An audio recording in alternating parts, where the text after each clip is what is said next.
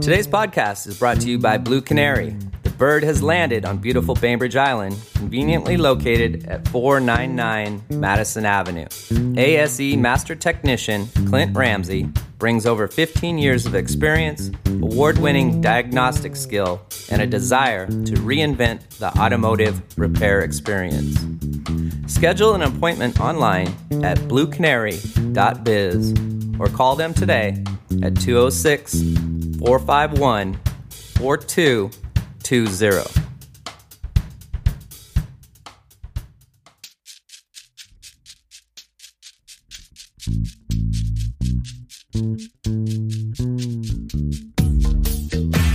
I got something for your mind, body, and soul.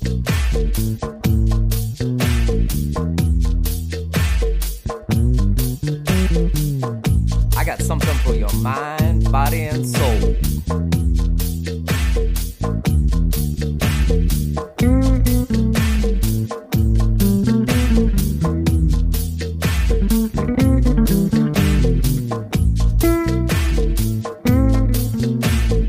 You have found the Bystander Podcast. Now here's your host with the most, Tiny Tim.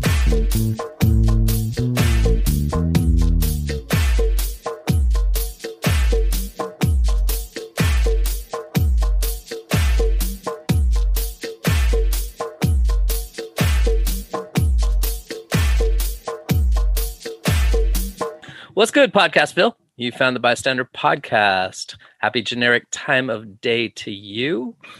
You have found your host, Tiny Tim, a.k.a. the Mr. Rogers of podcasting, the king of casual.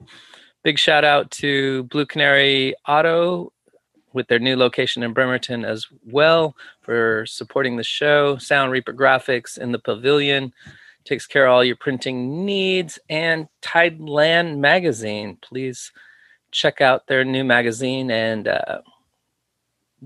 get an ad in the magazine. It's local, it's communal, and it's a pretty awesome mag. Today, I am talking to Lena. Lena, welcome to the show. How are you? Hi. Thank you for inviting me. I'm doing well. How about yourself? Really well. I came across your story, and this is really happenstance. I believe it's your parents joined my pea patch at Johnson's Farm. Yes, they did. Yes, that's true. We were there just today, this afternoon. Yes. Beautiful day for gardening. So that's kind of how I found out that there was some new people getting a plot in the garden. And I wanted to welcome them. I have yet to meet them or see them, but I'm looking forward to it. But then there's this whole backstory about what you're doing. Please, I'd like you to share what you're doing. And first off, how long have you been on the island? I've been on the island for about a year, somewhat Welcome. over a year. I'm loving it. It's great. Just today, I discovered a beautiful spot. But that's stuff for another time. And yeah, so I've been here for a year. What I do, I work in tech. I work for Nike at the moment. I moved from Seattle, and I've been in the United States for 6 years now. Came from Germany. So I used to live in Germany for 15 years, and before that, Ukraine. Okay, and you have a little Ukrainian helpers project going on that I would like to highlight in our community. Can you tell us a little bit about that? Yeah, thanks for asking.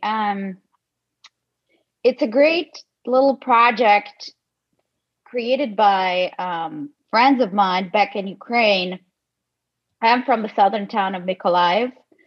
It's a 2 hours drive from Odessa. It's right now there is an ongoing onslaught of like Russian forces there. So like if you see CNN and there is like a border of like where the Russians are attacking, it's right on the border in the south. So a few friends of mine who have nothing to do with charity or otherwise humanitarian help, they were actually working in the restaurant business, decided that it's time to step up when the war broke out and help the community. So they spent their savings and their family savings to, find materials such as bulletproof vests or food supplies for not just the Ukrainian army, but also for the local residents. The idea behind it is that this, in this region in Ukraine, or in general in Ukraine, the humanitarian support is not really well established. It's not very, the network is not very big because nobody ever thought about this, I guess, in advance. Maybe I'm making this up, but I know that it's very hard to come by, to find things there if you really, really need to, and the supply is short. And imagine all the roads and the trucks were stopped coming. So it was really difficult. And the humanitarian organizations like Red Cross didn't make it there, especially in the beginning. So they weren't there. They concentrated on the big cities or border towns of like Lviv or Kiev, and whatever was left over landed in Mykolaiv. So my friends took matters in their own hands, and they made sure that the supply chain was reestablished. So they would go find, I don't know, like buckwheat, very traditional type of food, rice, potatoes, like bulletproof vests, anything, medical supplies, all you can name it. They would try to find it, buy it in bulk, store it, and distribute it. And this all during the war, while the city was bombed, but they love it. And so I thought, why not help? And so I reached out to Bainbridge Island Review. They wrote about it. We organized a pop-up on Bainbridge Island in the Levin Winery, which is going to happen on the 4th of June again. Awesome. By popular demand. Yeah. And we got make borscht, not war, right? That's right. Yeah. Love it. And we were able to find, organize some support for them, which is great. Where did they even go about finding supplies, and how are supplies getting shipped in there? I know Female Red Cross is having a hard time doing anything. So how are your friends managing this, with lot less resources than these big organizations? This is a great question. I can give you one example. I know that they were looking for bulletproof vests at some point in April, and they would reach out to different contacts, and they have a network, and this network of like friends and family. And imagine everyone in Ukraine became a volunteer overnight. So almost everyone who stayed over, didn't have like small kids, and didn't go to fight, was left to help over. Like almost everyone was involved. And so you start texting, you start reaching out on social media. Hey, do you know anyone who does, who produces bulletproof vests? What are your contacts? So, and they were able to find a few providers, one in Kiev, another one in Lvov, a third one in Odessa. And they were able to pick and choose whichever one had better quality and better price point, or like bulk pricing, for example. Wow. So there are some positive moments in terms of they're not fighting against their own people, right? So like everyone's trying to help them. Yeah.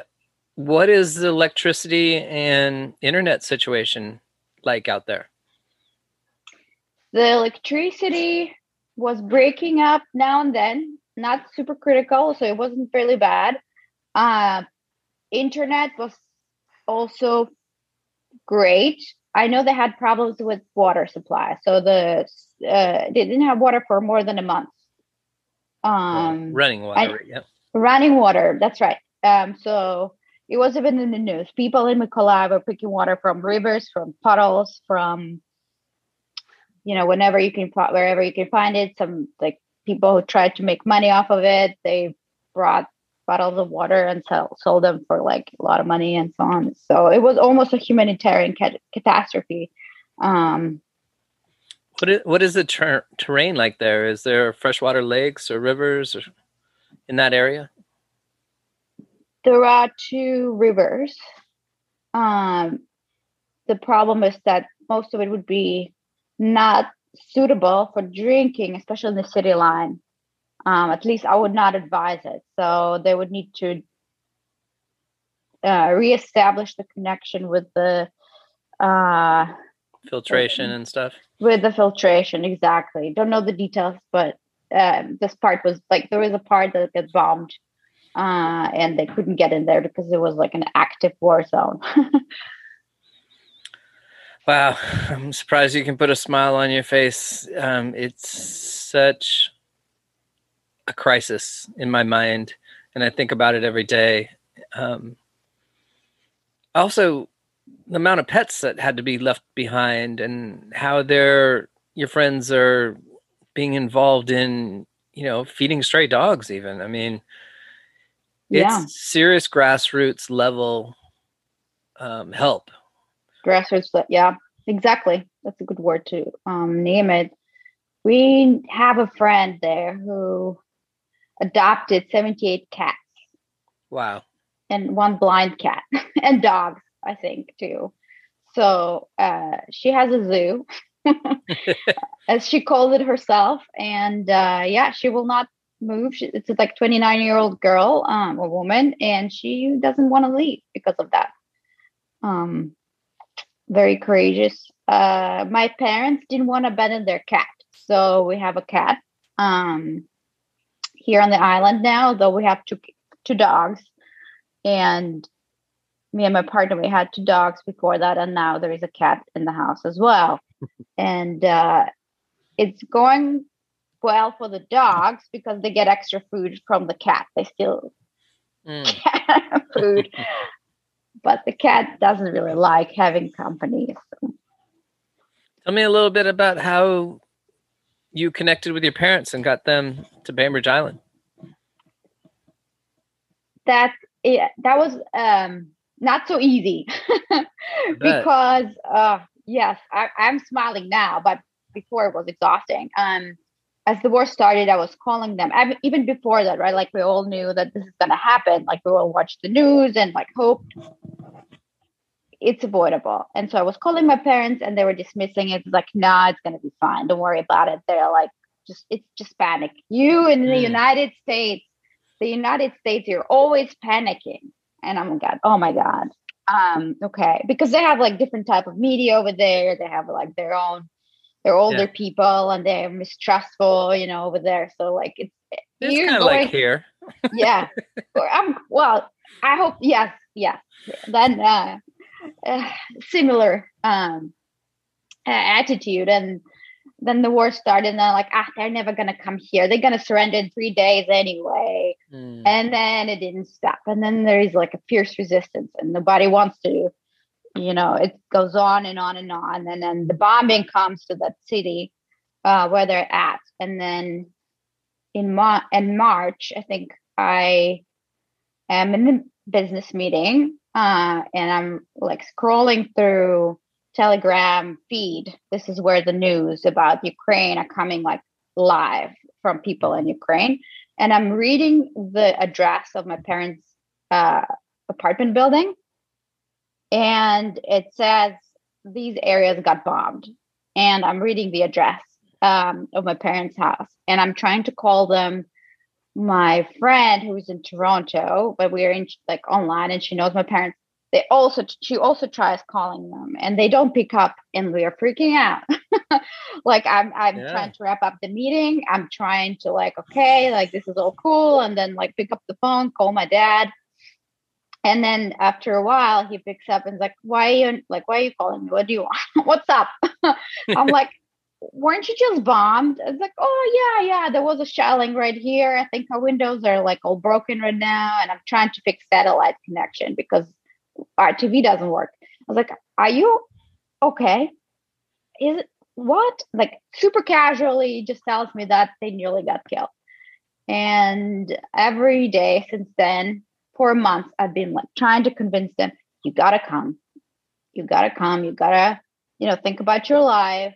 Think about whatever, like your future. And they're like, we're not going to abandon our house. We're not going to abandon our little garden, or their big garden to be precise. And because they're really avid farmers, as this is how you've met, so to say, because they're like into that a lot. And we're not going to abandon our cats. We're not going to do this. We're old people. Why do we do it? And this went on and on and on for a month. And then they just gave in and said, if it continues, I'm just going to, end up with a heart attack or something like that. Like my mom had like panic attacks almost every night, because it was very loud at night. She couldn't sleep. Even now, when there's an airplane like coming by, sometimes they just like feel it's bombing, which is a sign of PTSD. But they're really traumatized by and scared real time, and decided that they're gonna move on. Like they're gonna take the cat. They're gonna trust me to arrange the trip to come and pick them up. So this is how I convinced them, and how they got how they decided to leave. So how does the logistics even work? How do you get a flight out of the Ukraine, or do you cross a border and then get shuttled, or is it a train situation? How do you flee a country that's under bombing? It's an adventure. It was a real adventure. One local organization from Odessa organized a bus trip from Mykolaiv to Odessa to Romania, to Bucharest, which so they organized a bus trip with everything, like with food, with a little bit of storage room for everyone to or carry on, like a little bit of one person could take a small carry on, so they had room for that. They were feeding them. They were like making breaks, and making sure everyone got documentation that they need to cross the border. And so they took the bus to Bucharest, which was about 12 hours, maybe longer than 12 hours trip. Wow. And then they crossed the border by ferry. There's like a little ferry, and ended up in Bucharest.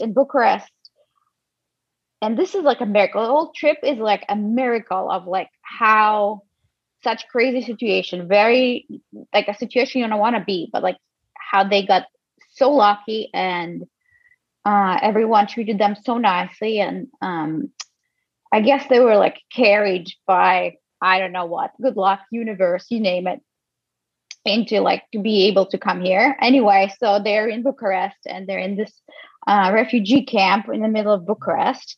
And they're being taken care of. They have a bed, they have all types of food, they have a vet, they have a doctor, everything they need. Somebody comes over, and like there is a volunteer, there's set of volunteers that speak Ukrainian and speak Russian, and they help them find a bus to Budapest. And Budapest is where I flew out to meet them.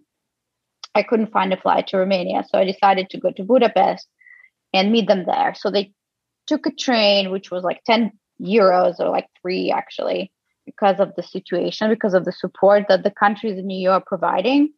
They took the night train and arrived to Budapest, and then were taken to a refugee camp, kind of, or distribution center. I don't know what you call this place, where they waited for me to arrive with the cat, and they got also very nice treatment. There was a volunteer that could help them with finding food. The cat got rabies vaccination, and the chip, which is a EU requirement. It doesn't matter if your cat like had it before or not, you got to do that. So they helped with everything, like all those little details that were really thought out. And then I arrived. They made sure I was their relative, because they're really careful about people not being trafficked. So I took my parents, and we stayed there for about a week in Budapest to make sure that my mom's passport got extended, for example, and booked trips. Oh. So she didn't have a valid foreign passport that needed for her travel. And we, arranged a few details like that. And then my partner, so from Bainbridge Island, he came over and we booked flights from Budapest to Mexico, believe it or not, because back then, there was no way for a Ukrainian without a valid visa to enter the United States. Wow. Yes. The tourist visa would not be issued because, you're never gonna come back. If your country's in the war, and so we had to cross the border through Tijuana, and so we booked flights from Budapest to Tijuana. And my partner took the cat because we didn't want the cat to cross the border. So the cat flew with Michael from Budapest to Seattle. And then Michael booked the flight from Seattle to San Diego, rented a car, and drove to Tijuana. At the same time, we arrived to Tijuana from Mexico because there were obviously some layovers on the way. My parents never thought, I'm just telling you, they were never expected to be in Mexico in their whole life. But I bet. they're like, we're in Mexico. This is crazy. And so we're in Tijuana and arrived at the airport. And the first thing we see is Ukrainian flags everywhere. American Ukrainians, mostly from churches, organized a receiving party. A receiving party and the humanitarian camp to cross the border. So they help with documentation. It was well-oiled machine how it ran. People registered, got a number, and this number was number in line to cross the border. And this border corridor was specifically reserved for people from Ukraine. And then they took us to the camp, and in the camp, I will call it a camp, the refugee center, and there were beds in there, and there was food again, and everyone was supportive, and there was legal help. People were able to answer questions and get support, get some clothes, get anything they needed while they were waiting in line for the number to be called out. That's awesome. And then they crossed the border. They called them out. It was about 4 hours in total. And then they came then we met them on the other side in San Diego, near San Diego. And they were greeted with borscht, which was really nice. That's an awesome story. That must have been kind of hell for a long time, though, seeing all this travel through and having so many unknowns. How did your parents handle it? Now that you asked me, I realized it must have been really hard for them. They were surprisingly tough during the trip. They were tired. I could see that. And they, weren't full of energy, I could tell, but then didn't complain. And they were taking it one day at a time. And awesome. Yeah. You must be so relieved. Yeah. It was indeed very hard. I couldn't concentrate. I couldn't do anything. It was really tough. And I was like, why am I so worried? It's not really, I don't know. It's a strange state of mind, but I feel better now for sure. Having a full house. Well, I'm happy for you guys. That's a good story for sure. And I'm glad you guys have all reconnected in a place where hopefully this community is supportive and caring and welcome you guys all in with open arms. And if there's anything you ever need, please don't hesitate to ask. With that said, tell us a little bit more about your humanitarian GoFundMe project here to help the people of Ukraine get those supplies that you speak of.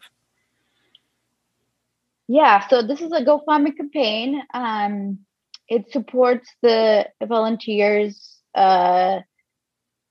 Dmitry and Nastya Voloshenko, so it's friends of mine. And it's also a little bit larger organization, so there are a few more people behind it as well who helped them. And the GoFundMe campaign is the link is GoFund /F/my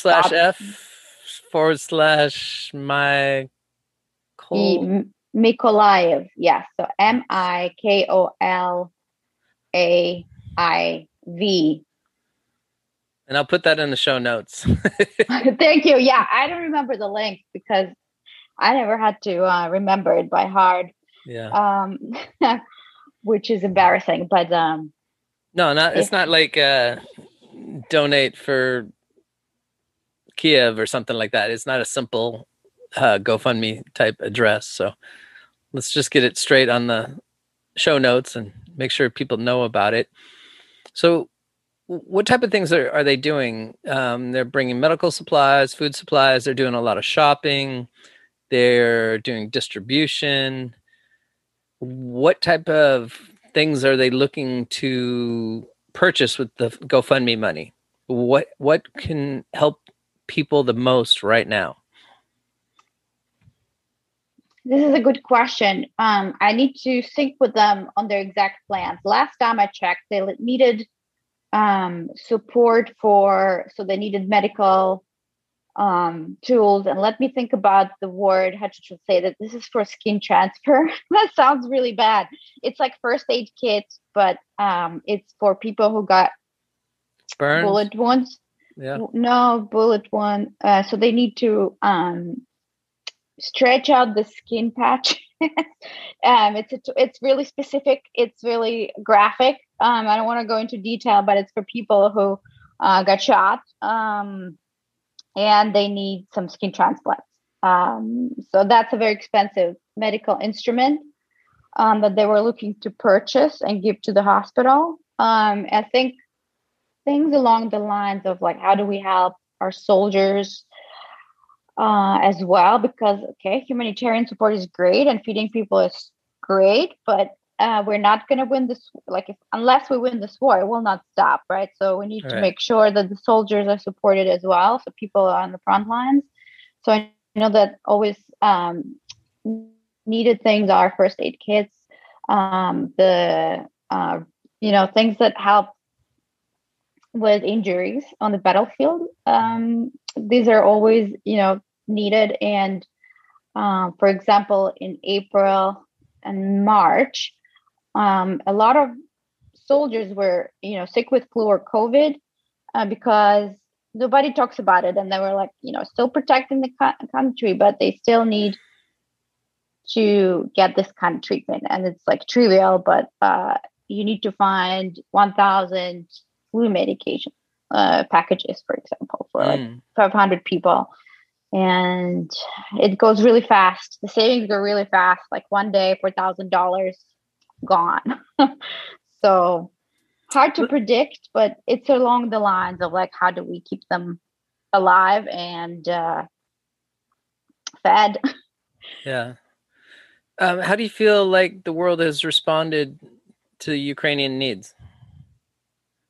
I am so grateful, and so my perception of humanity changed for the better. I didn't think there were so many people who would care, and so many people do care, and like this empathize with Ukraine and the situation, and especially in the US. I think it's just the idea of being like free on your land and not liking when like the ability, like the fear of or not liking somebody else coming over and like taking, not respecting your land. I think there is a very similar feeling of like, I don't understand what I would do if this would happen to me, I would do the same thing. And in the US particularly, like we got so much positive response. And my parents, they never, like, believe it or not, they're shocked how nice people are around here. So it's not like Ukraine is a nice country, but people are not as charitable, and people would not necessarily be so kind to strangers.